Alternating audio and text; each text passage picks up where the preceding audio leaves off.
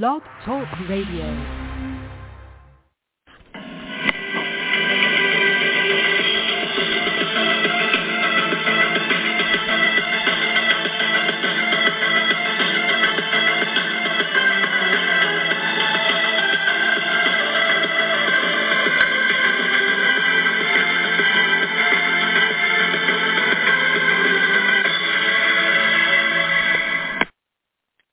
And good evening, ladies and gentlemen, and welcome to the 623rd edition of the Feuerstein's Fire American Soccer Show. I'm your host, Daniel Feuerstein. I'll give you an American perspective of our clubs, leagues, players, national team, and other fabulous moments. Get your daily reading from me and other writers over at Beyond the 90, at beyondthe90.substack.com, and locally at Red Bull News Network. But as always, this show is dedicated to the American game for you, the American fans. Chat room is open. Come on in. Discuss amongst yourselves if you like. If you have a question for me, I'll try to answer it to the best of my abilities. And the preseason is underway for Major League Soccer. It is an excellent time to see, or hopefully to see, what some of these clubs are going to be doing. If you're able to watch your clubs in this preseason tournament before we get to those, invitational tournaments like Coachella, Carolina Challenge Cup, and of course what might be happening down at Walt Disney World at the Disney's Wide World of Sports complex.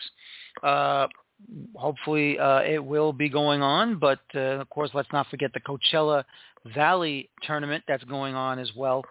And of course next month, very soon, we will be getting into the CONCACAF Champions Cup first and second legs of the opening round, the brand new first round of that tournament. And also, for those of you that are curious to know, CONCACAF World Cup qualification draw will begin this Thursday online through FIFA at their FIFA Plus section. I also understand it might be broadcasted both in English and Spanish. Guessing, of course, Fox and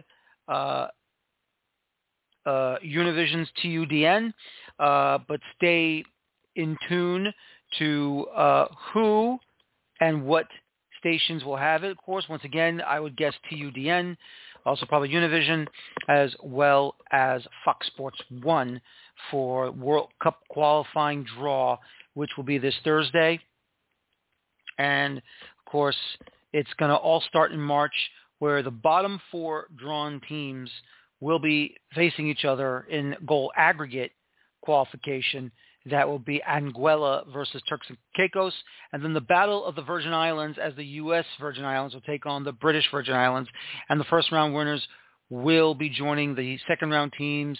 The remaining 30 teams, which will go from the first 4 to 2, then the 2 added on will be the 32 teams.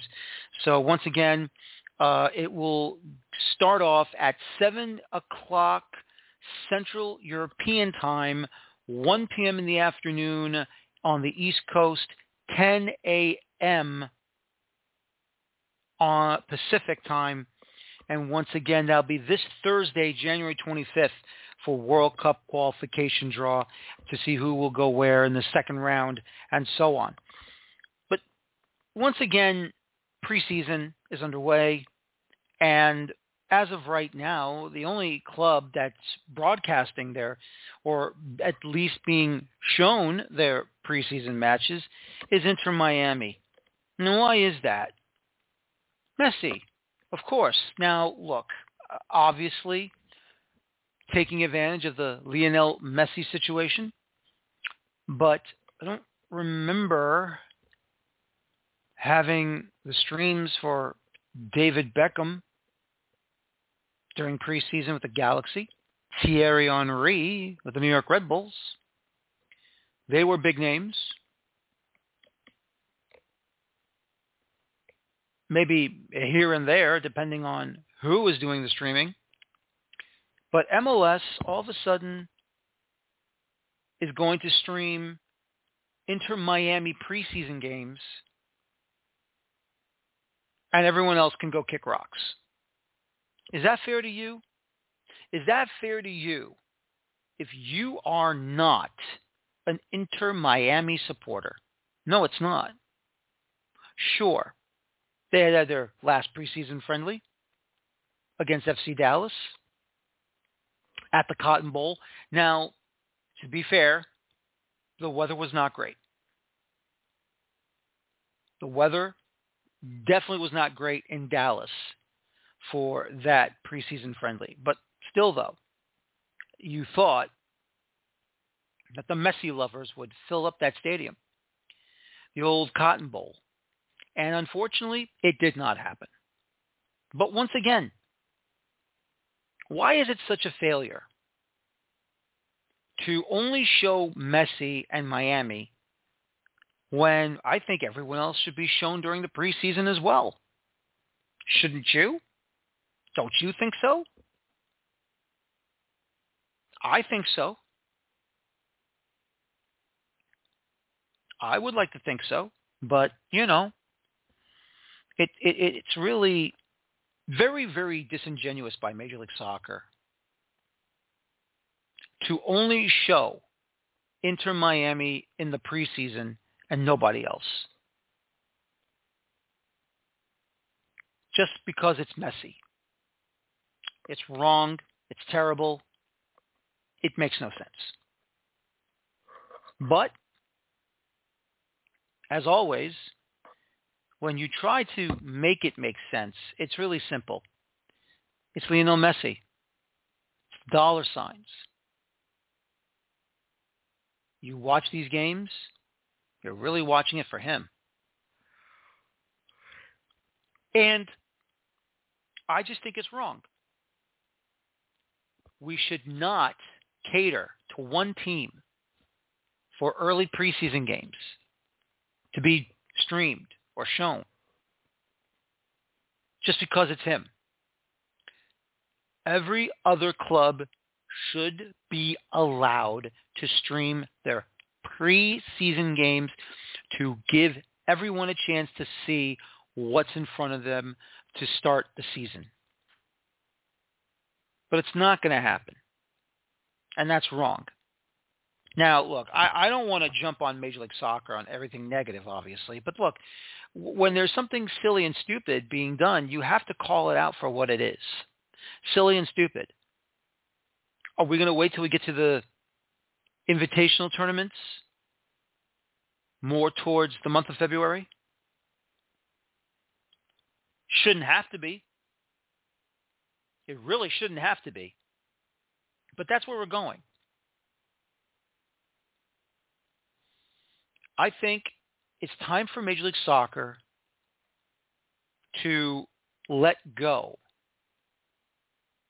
about the not streaming early preseason matches and just allow it to happen. Let the club set up a stream. Let them do it so that we can all watch and we can all enjoy it. Because we want to see the individual performances to be ready for the season that's upcoming, that's going to start at the end of February of 2024. From the 21st through the 25th. A bunch of matches. Getting ready to start the brand new season. That's all I'm saying. Until we fix that, I don't know how much more we can go. So come on, MLS. Show the games. All preseason games. Let the clubs broadcast and stream their own matches before we get to these invitational tournaments. Okay? I don't think it's a big request to ask, but I think it's better if we go ahead and start doing this now. It's not just Messi mania. It is MLS mania. That's what it's supposed to be. But hey, what do I know? I just host a show, and I cover the league, and I cover the Red Bulls, and I cover the sport. So we'll see about that. But also sticking with Miami, just found out here from James Knowlton, who writes for World Soccer, the BBC, The Guardian, and now for Forbes. I just saw this, X, however you want to call it, I'm not here to put a scare into any fan base, depending on who they transfer over to their club. But when I saw Luis Suarez walking out onto training in Fort Lauderdale around the DRV PNK facility, he didn't look too good. And to be honest with you, I'm scared for Inter Miami supporters. And now I know why. And I think you should be too if you support Inter Miami. From James Knowlton, who wrote this tweet. Luis Suarez has said it takes him 3 days to prepare for a game, taking painkillers for knee pain. Inter Miami just played him in 2 exhibition games in 3 days, which doesn't seem wise. Maybe they should just save whatever he has left for the competitive games. Let me say this right now. Look, Luis Suarez is still a big name, and I understand. The vampire, I know. Look, he's never going to live that down for what he did with the biting and stuff, okay? But I'm telling you right now, and I have not looked to see, obviously he's over 30 years old. He's probably over 35 by now, Luis Suarez. But if he's going to throw some painkillers in his mouth and swallow them, and it takes him 3 days to prepare for a match, what is Miami doing? Seriously, are we just bringing in the name just to make him happy, but at the same time, are you going to use him and maybe he gets injured and maybe he blows out a knee? Is that really smart investment? Do you care? Not just as a Miami supporter, but do you care as an MLS supporter that we are going to have damaged goods coming to the league at this advanced age? Are we making Messi happy? Are we still thinking this is a super team or a big name team or former Barcelona team? Or are we thinking this whole situation could fall apart? Look, if Messi's happy that Suarez is with him in Miami, good for him. God bless him. Enjoy the time. Okay? You got Busquets. You got Alba. Now you have Suarez. But I'm sorry. Look, if Luis Suarez cannot run anymore, and he's got to pop in painkillers just to make it the thing go away and help him train for a match, it makes no sense.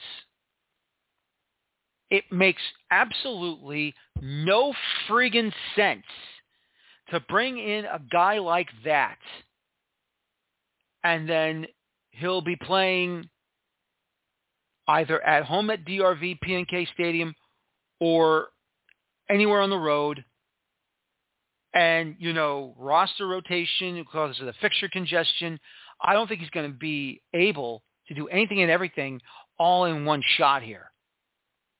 I don't think he can play an entire season. I think you're going to really have to rest him here and there. But other than that, to me, after reading what James Knowlton reported, I think he's damaged goods, and I think he's just retire. I mean, look, if he's going to try and, brave it and go forward, I hope this is the last year. But the truth of the matter is this. I think he should have just called it quits. Because it's not good for him, and it's not good if you're an Inter Miami supporter. Great show for you tonight as we get ready to talk about American soccer here on the Feuerstein's Fire American Soccer Show. Joining me right now, my first guest, of course, writing at the Kansas City Soccer Journal, my good friend Mike Kuhn, covering Sporting Kansas City, as we talk about a big blunder, but at the same time, just a head scratcher because they're going to move their home match against Inter Miami from the confines of Children's Mercy Park to Arrowhead Stadium. CUNY, good evening. Hope you and your family are well, and how are you, sir? Doing well, Daniel. Doing well. How are you? Doing very well. CUNY, listen, I've been having very, very sad thoughts every time I have to read an article or a story that some MLS teams are leaving their soccer-specific stadiums and taking, whether it be a derby match or a match that Sporting Kansas City is going to do, to move back to a college football or an NFL stadium when Children's Mercy Park should be the venue when Inter Miami plays Sporting Kansas City and when Lionel Messi comes to the Kansas City area. No, I mean, so that was the whole reason you built Children's Mercy Park to begin with, was to show it off, to have it be on the grand stage. It's why national team games haven't been moved to Arrowhead from Children's Mercy Park. It's why the St. Louis games are at Children's Mercy Park, not Arrowhead. It's why MLS Cup was at Children's Mercy Park, not Arrowhead. It's because you want to show off your stadium. You want to show off what you've built, what you have here. And what Sporting did is decided that they, under the guise of wanting more people to be able to come to the game, moved it to Arrowhead and raised the prices exponentially. It's terrible.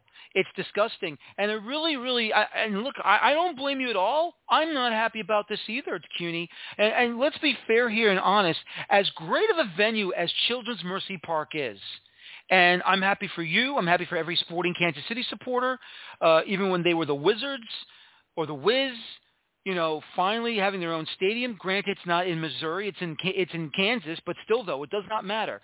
It was built for the only purpose it should only have: soccer. Now, granted, you could have other events there as well, and that's fine and dandy. But if the owners of the venue are wanting to expand the capacity, I'm assuming that they can do so. No, I mean, we heard when the stadium was built and back when the club was doing their 100-game or whatever, however long it was, sellout streak, that the stadium was technically designed to be expanded to 25,000, if I remember correctly, which basically raised the roof on the north stand and east stand and add more seating above those two areas, basically. I don't remember ever hearing how long that process would have actually taken, but no, there is the ability for the stadium to be expanded if ownership wanted to. Yeah. And right now, and look, don't get me wrong, it's great that Messi's in Major League Soccer. It's great that he's playing on our pitches in every stadium that is associated with the league. I'm happy about it. But now, what does this entail? Is Sporting Kansas City tailoring to their supporters, or are they tailoring for people to travel all around the world, come to Arrowhead Stadium just to watch Messi play? I mean, it's the latter. They say, they advertise that it's to get more people to be able to see the team, but the game, moving the game, isn't about the team. It's not about Sporting. It's about wanting to cash in on Messi. He will be in Kansas City for that game, even if when we do play him, because they hopefully for Miami fans, they'll be playing a CONCACAF Champions Cup game the midweek before against presumably Monterey at that point. So it will. There's a good chance that Messi may not even travel to Kansas City for the game. Exactly. And that's the big thing right there. I mean, it's just, it's funny last year when Messi went through his start here in MLS last year, he started the first match off the bench in the Leagues Cup, got them all the way to the final and won it, and then had to travel midweek to Cincinnati to be in the Open Cup semifinals at TQL Stadium and play the entire match, 90 minutes, got the equalizers, played in the extra time, both halves, converted his penalty in the shootout, then had to go to Red Bull Arena for his first official Major League Soccer match, and he never started, and yet he came in after the 60th minute, and everyone was complaining that why is Messi not in this game? Why hasn't he played? I came here to watch Messi play, and I only saw him for 30 minutes. Well, that's not the Red Bull's job. That's the job of the head coach to manage his minutes because he just got there. And he had to play in the Leagues Cup just to, satisfy Don Garber and league executives and everything. So, I mean, if that happens, CUNY, you can't really blame Sporting Kansas City for this because that's up to Tata Martino to manage his minutes. No, you can't blame him if he doesn't play, but you can then in turn blame Sporting for taking the cash grab basically at Arrowhead and wanting to get the money that way. I mean, it's the way I've looked at it since the move was announced was back in 2007, Sporting's last year in Arrowhead as the Wizards, and then 2008. They had the David Beckham game in 2007 was at Arrowhead, their final year at Arrowhead, and then 2008 they moved their games from Cab, where they were playing that year, to Arrowhead for the David Beckham game. Now, the first game he didn't play. That was the whole big injury, and he was shelved for the rest of the year. And they had the largest home crowd that Sporting has ever had, or close to it at that point. And I mean, they had to make it into an event instead of showcasing Beckham. They had to scramble and try to make it an event for the fans because there was no star attraction. Like the part I remember most is they had somebody stand in the upper deck on a jetpack and deliver the game ball via jetpack as some sort of extravaganza for it, basically. So the team, no matter what happens, can end up with egg on their face if Messi doesn't play. Yep, exactly. Let's move on to other things quickly. Obviously, Gavin Wilkerson, the former sporting director of the Portland Timbers of MLS and the Portland Thorns of the NWSL, surprisingly, in his part in the entire scandal that happened with the NWSL players, was hired to be the new sporting director of Sporting Kansas City, and to give Peter Vermees a break from that job. And then, obviously, that made everybody upset at Kansas City who supports the club. But then a couple of days later, Gavin Wilkerson and the club have parted ways.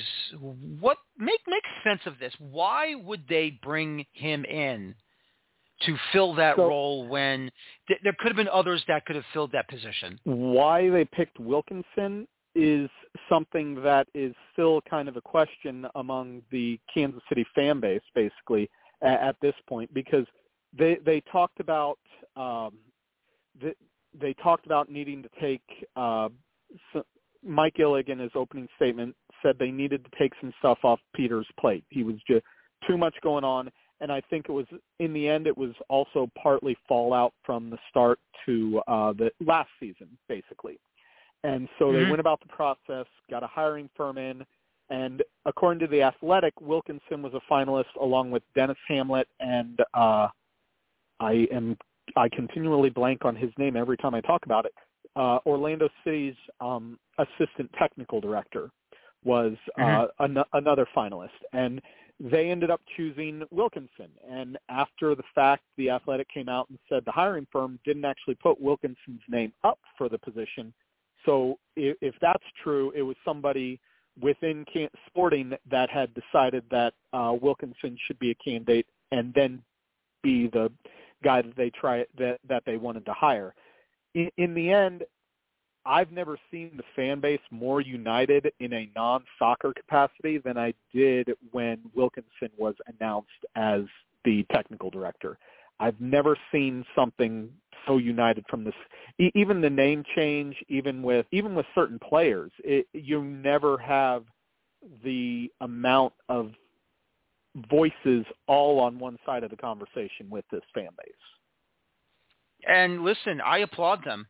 I really applaud them because, someone like that should never be allowed back into a role like this. Normally I would be like, give him a second chance, let him learn from let him learn from the mistakes he's made and give him a second opportunity. But what happened in the NWSL for as long as it did, and he was a part of it in Portland, I say no, he doesn't deserve a second chance. He should no longer be allowed back being a part of a front office. The way I look at it, because second chances was a big part of Illig and Vermes and Wilkinson's whole spiel in the introductory press conference. The way I look at it is they kept saying he deserved a second chance. And you don't deserve second chances. You earn them. And all he did to earn it, at least according to Sporting, was he took an online course from Cornell and he sat 15 months outside the game. To me, that's not enough to earn a second chance in basically the same job that you'd had previously, same level. Now, if you want to go back to, if you want to go down to USL Championship, if you want to go down to USL 1, not be the main guy and then work your way up, prove that you're not, prove that you've changed, prove that you're not going to have an issue like they did with Riley and the Thorns, or with Polo and the Timbers and that whole situation. Prove all that, and then maybe you can work your way back up to the top level. Work your way back up to MLS. I don't think I would ever put him back in the NWSL personally, but I don't want to say never to get back at the level that he was at, but he certainly can't start back at the same level that he did, especially with what he's done after being fired by the Timbers and Thorns. Exactly. No, you're absolutely correct. That's what he should have done. Absolutely. And unfortunately, look, finally the right thing happened. He decided to leave. And like you said, if he wants to go down to USL League One or even League Two, he wants to go to NISA or MPSL or USL Championship and be in a lower position, I agree with you, CUNY. He should just start there, stay there for at least a couple of years, and then if he does learn his lesson, then if MLS club wants to bring him back up after a couple of years, not after a couple of months, then give him that opportunity for the second chance. But as always, CUNY, I always appreciate you coming on the show. Thank you again for your words of wisdom and your insights with the club. Hope to talk to you again during the season. And you take care, and hope all you and your family are doing well. Sounds good. Talk to you next time, Daniel. All right. Mike Kuhn from Kansas City Soccer Journal talking to us about the situation with Sporting Kansas City. And now, ladies and gentlemen, we are going to move on to my next guest. He is a part of the USL show. Of course, he also talks tactics. This is Mr. John Morrissey as we discuss the surprise purchase of the Las Vegas Lights of former Major League Baseball slugger Jose Bautista. John, good evening, and how are you, sir? Doing really well. Happy to be talking about, I think, a news story that nobody saw coming. You never saw it coming? I never saw it coming. Now, granted, I did catch an article from a gentleman that's covering the Las Vegas situation, whether it be sports or the gambling or the entertainment or the food and drinks or whatever that goes on over there, that the original owner was ready to sell the lights. He informed the mayor of Las Vegas that he's going to sell the lights. But then all of a sudden, when I saw that article, one day, then all of a sudden the next day, boom, Jose Bautista. What the hell happened? Yeah, I mean, it went from this stage of, well, it went for multiple years, really, of the lights gradually kind of being run into the ground by Brett Lashbrook and that last regime. This was a team that in their first year in Las Vegas drew almost 8,000 fans, and they really brought this fresh approach to the way that they tried to market themselves. And you could call it silly, but the fact that they were dropping money from helicopters and had live llamas at the stadium, that was something that brought them attention in a very crowded entertainment market in Las Vegas and across the country. And then, for whatever reason, Lashbrook loses interest. They eventually lose their affiliation with LAFC. Suddenly you get to this year, and, 3 out of the 6 years they've been around, they finished dead last in their conference or their regional division. It just kind of grew tiresome, and it really seemed like this was the team that was likelier to fold than end up in good hands. And so out of the blue, to have Jose Bautista, somebody with a real reputation as a competitor and with deep pockets, coming in to take over this club, it's a real coup for the USL. I want to throw this at you because we all know last year Dominique Wilkins became a part of the ownership group of Birmingham Legion. And do you think that was a part of Jose Bautista saying, you know what, I want to grow and be a part of this, but I want to do it at the USL Championship level? Yeah, I think that's absolutely part of it. I think the idea that former athletes can get involved in something that lets them kind of stay in the realm of competitiveness while also getting a real return on investment. And when you see someone like a Dominique Wilkins who has that track record, but even think about a Brandon McCarthy who came from Major League Baseball and is really involved in the day-to-day operations in the ownership group with Phoenix Rising. There's a precedent here where even if you made the money that a professional athlete of Bautista's stature made during his playing career, you can't get into MLS at this stage. It's simply a billionaire's game. And so to have the USL as that in-between, to see the forebears in that regard, it made it an attractive option for him. This is amazing. Of course, I have the press release here from the club. He's established himself as an active and thoughtful investor, board member, philanthropist, entrepreneur. He's been a part of significant brands in the U.S. and even in Canada, like Audi, Hublot, which is a watch company, Coca-Cola, TD Bank, Fanatics, General Mills, the Players Tribune, Silver Jeans, Booster Juice in Canada, Pizza in Canada, and New Balance. To me, it looks like he has spent his money wisely. He's gotten involved with certain products wisely. And just to see him now raising a scarf over his head that has the Las Vegas Lights on it and USL Championship logo on it, that's just been unbelievable that he is definitely getting involved with the game, especially in Las Vegas. Yeah, and set aside the fact that he's Jose Bautista, and if you know anything about baseball, you've heard of the guy's name. That investment experience that he brings to the table, and the fact that he's really taken a serious interest in the finance world. He was a main investor in Marucci Sports, which sold for $600 million in addition to those other equities that you mentioned. Like, this is a guy who knows what he's doing financially, And I think it speaks to the fact that the USL is a good place to be and is on stable footing, that he wants to throw his money and throw his brand into the league in a really visible way like this. I think it's just a great situation for him and for Las Vegas. Absolutely. And here's the thing I hope he's going to do. Now, let me say this. I think you know as well as I do that stadiums are a very important thing to have, not just in Major League Soccer, but for all levels in American soccer. USL Championship, we all know Indy 11 is building a stadium. We all know Rhode Island FC, the new expansion team for this year, is building a stadium. We all know that Lexington SC in USL League One is building a stadium right now. We all also know that Northern Colorado Hailstorm is also building a stadium within that sporting complex, so that's even fantastic.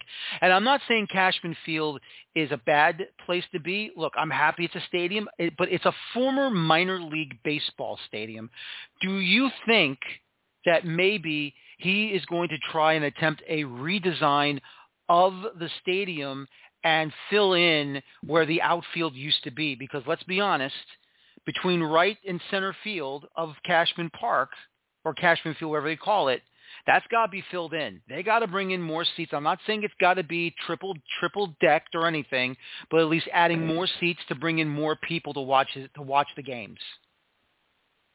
Yeah, I think that absolutely has to be one of the initial steps that Bautista takes.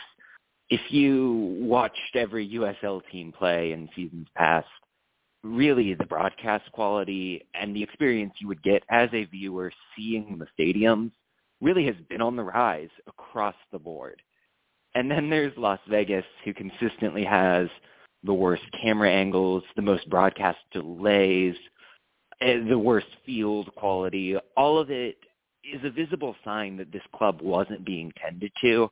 So for Bautista, if he comes in, he revitalizes a stadium that is in a good location in Las Vegas and really follows, let's say, the model of the Tampa Bay Rowdies, who converted a baseball stadium and made Al Lang a really great facility by the standards of the USL Championship.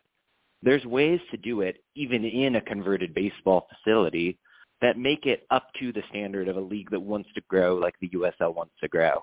So I think it's really the obvious opportunity to kind of put himself out there and show this is the visible way that I am improving this for everyone to see, beyond the fact that the operations and everything else behind the scenes is obviously going to improve as well. Now, I want to say this because obviously we all know what Las Vegas is supposed to be. Sin City, big-time gambling, big shows, whether, the old Dean Martin shows, Sammy Davis Jr. shows, Frank Sinatra shows, comedy shows, big boxing events. But now the sporting events have really taken off. Let's be honest. And we really cannot ignore what's been going on in Vegas. Obviously, the Vegas Golden Knights of the National Hockey League, the Raiders of the National Football League, they still have their minor league baseball team going on. I know it's a different name now. It's no longer the 51s, but still, though, they have a brand new minor league ballpark. I think it's the west side of Las Vegas. But, they're also getting they've had the Gold Cup final there where the U.S. beat Mexico 1-0 in extra time. The CONCACAF Nations League was there last year. Now the Copa America will be having some games over there as well. I don't know if they'll be having – I don't think they're going to be having any World Cup matches, but it was almost a threat of moving the games away from SoFi to Vegas, but it looks like that might be rectified.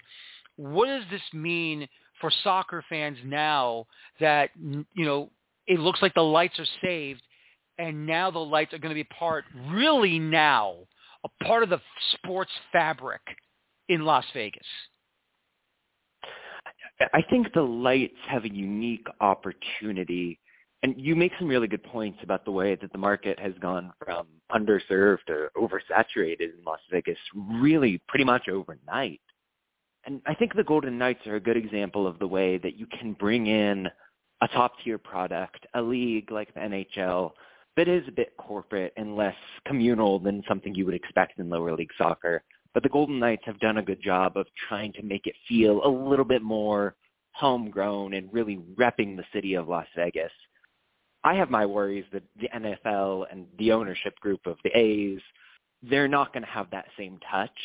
So if Bautista can keep up the marketing sense of flash and something that captures Las Vegas, while also staying cognizant of the fact that there's a real niche for actual locals in the city of Las Vegas who've never really been represented by a club, to have something that they can go and support in a really personal sort of manner, I think that ought to be the goal, because there is still a niche, despite the fact that you think about so much of that Rat Pack style entertainment, all of the shows and everything.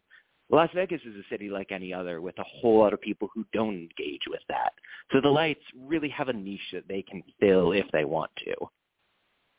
Absolutely, and I think what they also need to do is this, and I believe that he is a smart businessman, Jose Bautista, because what you're really going to have to do is, it's not just, you bring the llamas or you drop in a bunch of cash in the middle of the field and you let everyone dive in for it or something like that. Obviously, you don't want to insult the intelligence of a supporter. You really want to bring in, meaningful things for them to come over. But at the same time, a winning team does help. And putting a club like the Lights to give them at least an Open Cup run would be even better than, whatever ideas normally would have been done by Lashbrook. But I will say this. You agree with me? I believe that this whole situation not only saved the club, but it saved the league as well. Because now you don't have to worry about having one cog be faulty. Now it's got a brand new oil can, brand new investment, brand new guy, and he knows what to do. No, and the trend of the USL, which has lost to San Diego Loyal, has lost some of the affiliate clubs in the West, has struggled to maintain that solid presence in the Pacific time zone, really. So to have Las Vegas as a stanchion where you can look at them, pair them with Phoenix and Orange County, and have real three institutions out there, Sacramento as well, and say, hey, we aren't going to be continuing to lose clubs. We have something solid, and we're going to stick at 24 teams no matter what, and 24 solid teams at that. It says a lot about the fact that this league can be sustainable and that it's avoiding the bad PR that comes with losing teams year in and year out. It's a big thing to have someone like Bautista who's willing to put up the money and bring that solidity. Now, let me throw this idea at you and let me know what you think. We all know that Bill Foley is the owner of the Vegas Golden Knights. Mm-hmm. He also owns 2 clubs in Europe, and he's still pursuing a third club to have 4 in total. Now, look, we all know he originally wanted to bring an MLS or be a part of an MLS club here in Las Vegas, over there in Las Vegas. Now, and it didn't work because of the finances were too large for him. To build a soccer stadium from scratch, it was like too much. Do you think if Jose Bautista has enough pull, do you think maybe he'll contact Bill Foley and say, would you like to join me? My worry in all of this is that Bautista is interested because he thinks it's a good investment on its own right, but also because he thinks it can be a proof of concept where if the Lights suddenly triple their attendance, start winning some games, establish themselves in that way, someone like a Foley might come and say, hey, be my partner. You can be part of this public face of the guy who brought soccer back to Las Vegas, and then we're going to turn this into an MLS bid. I would love it if someone like a Foley saw the USL as an opportunity in its own right. But I think the way that MLS time and again has been so territorial, has tried to kind of conquer the world in their own way, they may see Las Vegas, and given the trends of every other sport out there, wanting to get into that media market, it's something that you need to keep in the back of your mind that hopefully won't come to fruition. And that's why I think, Foley may not go back to MLS. I would like to think that he would stay in USL Championship because you're still going to get a great partner in Bautista. That's just how I see it. But true, he could go the other way. You never know. But once again, the idea had to be thrown out there because you never know what's going on. But, John, this news has been tremendous. And you were shocked. I was shocked. I could not believe what the hell was going on. And I'm just happy that Vegas has been saved. And I'm glad that Jose Bautista is going to be the one running the lights from here on out. Yep, absolutely. Excited to have this team looking good and competitive again and not kind of be an embarrassment for the league. Absolutely. It's going to be so fantastic. I cannot wait. John, listen, thanks again for joining me tonight. I really appreciate it. Hopefully I'll have you back on again for more USL news. But obviously, great day for the United Soccer League's USL Championship and for the city of Las Vegas. The lights are now back on the map, and it's just fantastic to see. Thank you again for joining me, and have a good night. Yeah, thanks for having me. Talk to you soon. All right, talk to you soon. John Morrissey from the USL show talking about the Las Vegas Lights situation with Jose Bautista. And that's the truth, ladies and gentlemen, is that it's not just MLS should be driving this. We should have everyone be healthy when it comes to the game in this country. And it's not just what we all think should be in, but what we all believe should be a part of the fabric of the game here in the United States. I've kept saying this over and over and over. We cannot be separate. We have to be together. I'm not saying you have to join in here, there. What I'm saying is this. You can still support your club. You can still support your club no matter what league they're in, okay? But we have to support the game as a whole. And the problem is we have too much division against each other. You can still, talk the talk, walk the walk, do whatever you want to do within your own league. But then, when it's a MLS fan against a USL Championship fan or a USL Championship fan against a USL League One fan and such and so and vice versa, we're all in this together. We all want the sport to be healthy in this country. And we got to make sure that we don't have clubs disappearing. Just recently, of course, Rio Grande Valley has said goodbye. And it's really a shame because I really thought that they were going to be a damn good club for a long period of time. And unfortunately, they couldn't do it. As when the affiliation with the Dynamo ended and you thought they're going to survive on their own, no, it didn't happen. Maybe it's time. Maybe it is time for someone else to come into Rio Grande Valley and to take over that stadium and to take over the team and to bring it back in USL Championship. Maybe someone else wants to go in there. I would accept. I know it's that part of the Texas is very close to the border of Mexico. If there's a Liga MX club or a Mexican football club that wants to take over that stadium and use it as, put a team in there and have their players play there or find players to play there, listen, I say go for it. As long as they're investing, that's all that matters. That's all that matters. Because once again, it is just absolutely fantastic.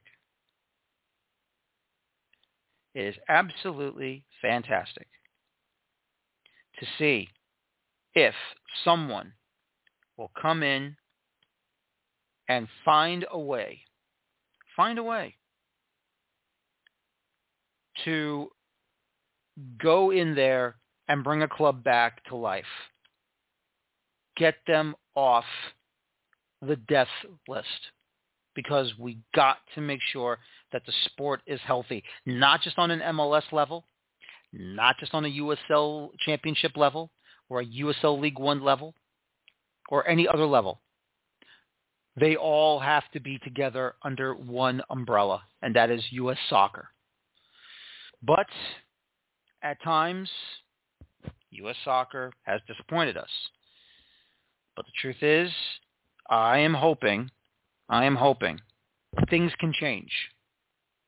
And I'm also hoping that we will keep growing, not just in one league, in one division, all divisions, all leagues. We all have to be on the same page. Why? Because for the sport to grow and the sport to be at its best, all of us have to be healthy. All the clubs, all the leagues. Stop battling against each other and stop poaching from each other. Let's see what happens. And now, ladies and gentlemen, once again, this coming Thursday, CONCACAF will be having their FIFA World Cup qualifying draw. And once again, the second round clubs will be in 5 different pots. Once again, in round 1, which will be this coming March, it will be all goal aggregate.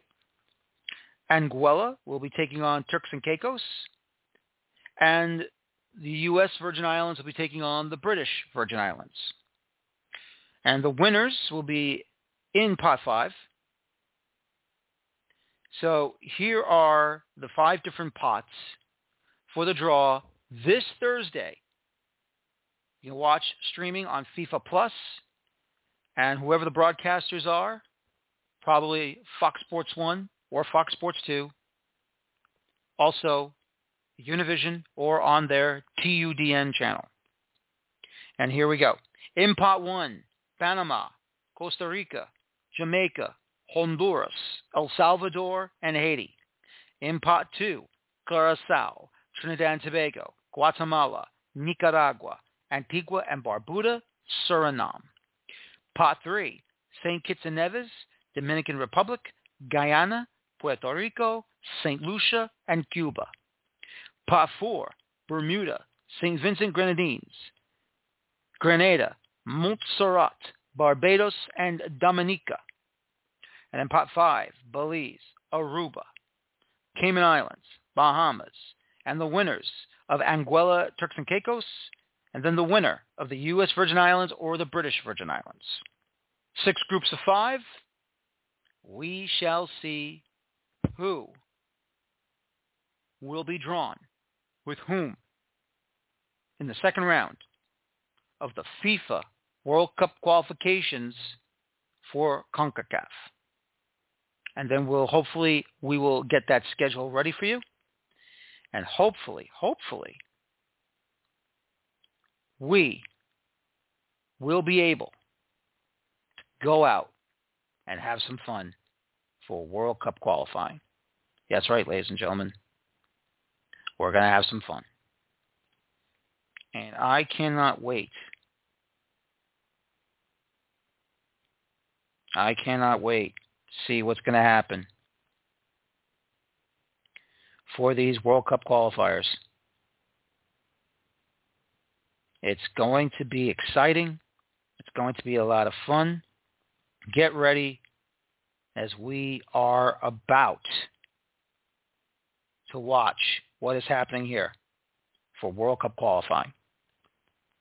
Fun times, fun times, fun times. It's going to be exciting. Well, ladies and gentlemen, I want to thank my guests tonight. I would like to thank Mike Kuhn from Down the Byline. That's his Twitter. He's actually from the Kansas City Soccer Journal. And John Morrissey of the USL Show. Follow him on Twitter as well, or X, at USL Tactics.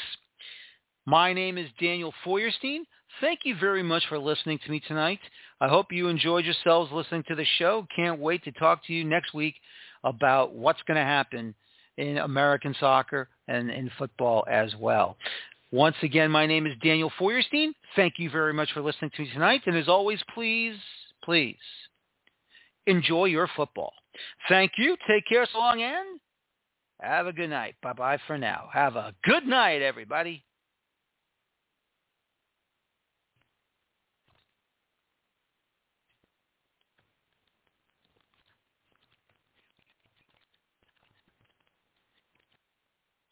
With the Lucky Land Slots, you can get lucky just about anywhere. This is your captain speaking. We've got clear runway and the weather's fine, but we're just going to circle up here a while and get lucky. No, nothing like that. It's just these cash prizes add up quick. So I suggest you sit back, keep your tray table upright, and start getting lucky.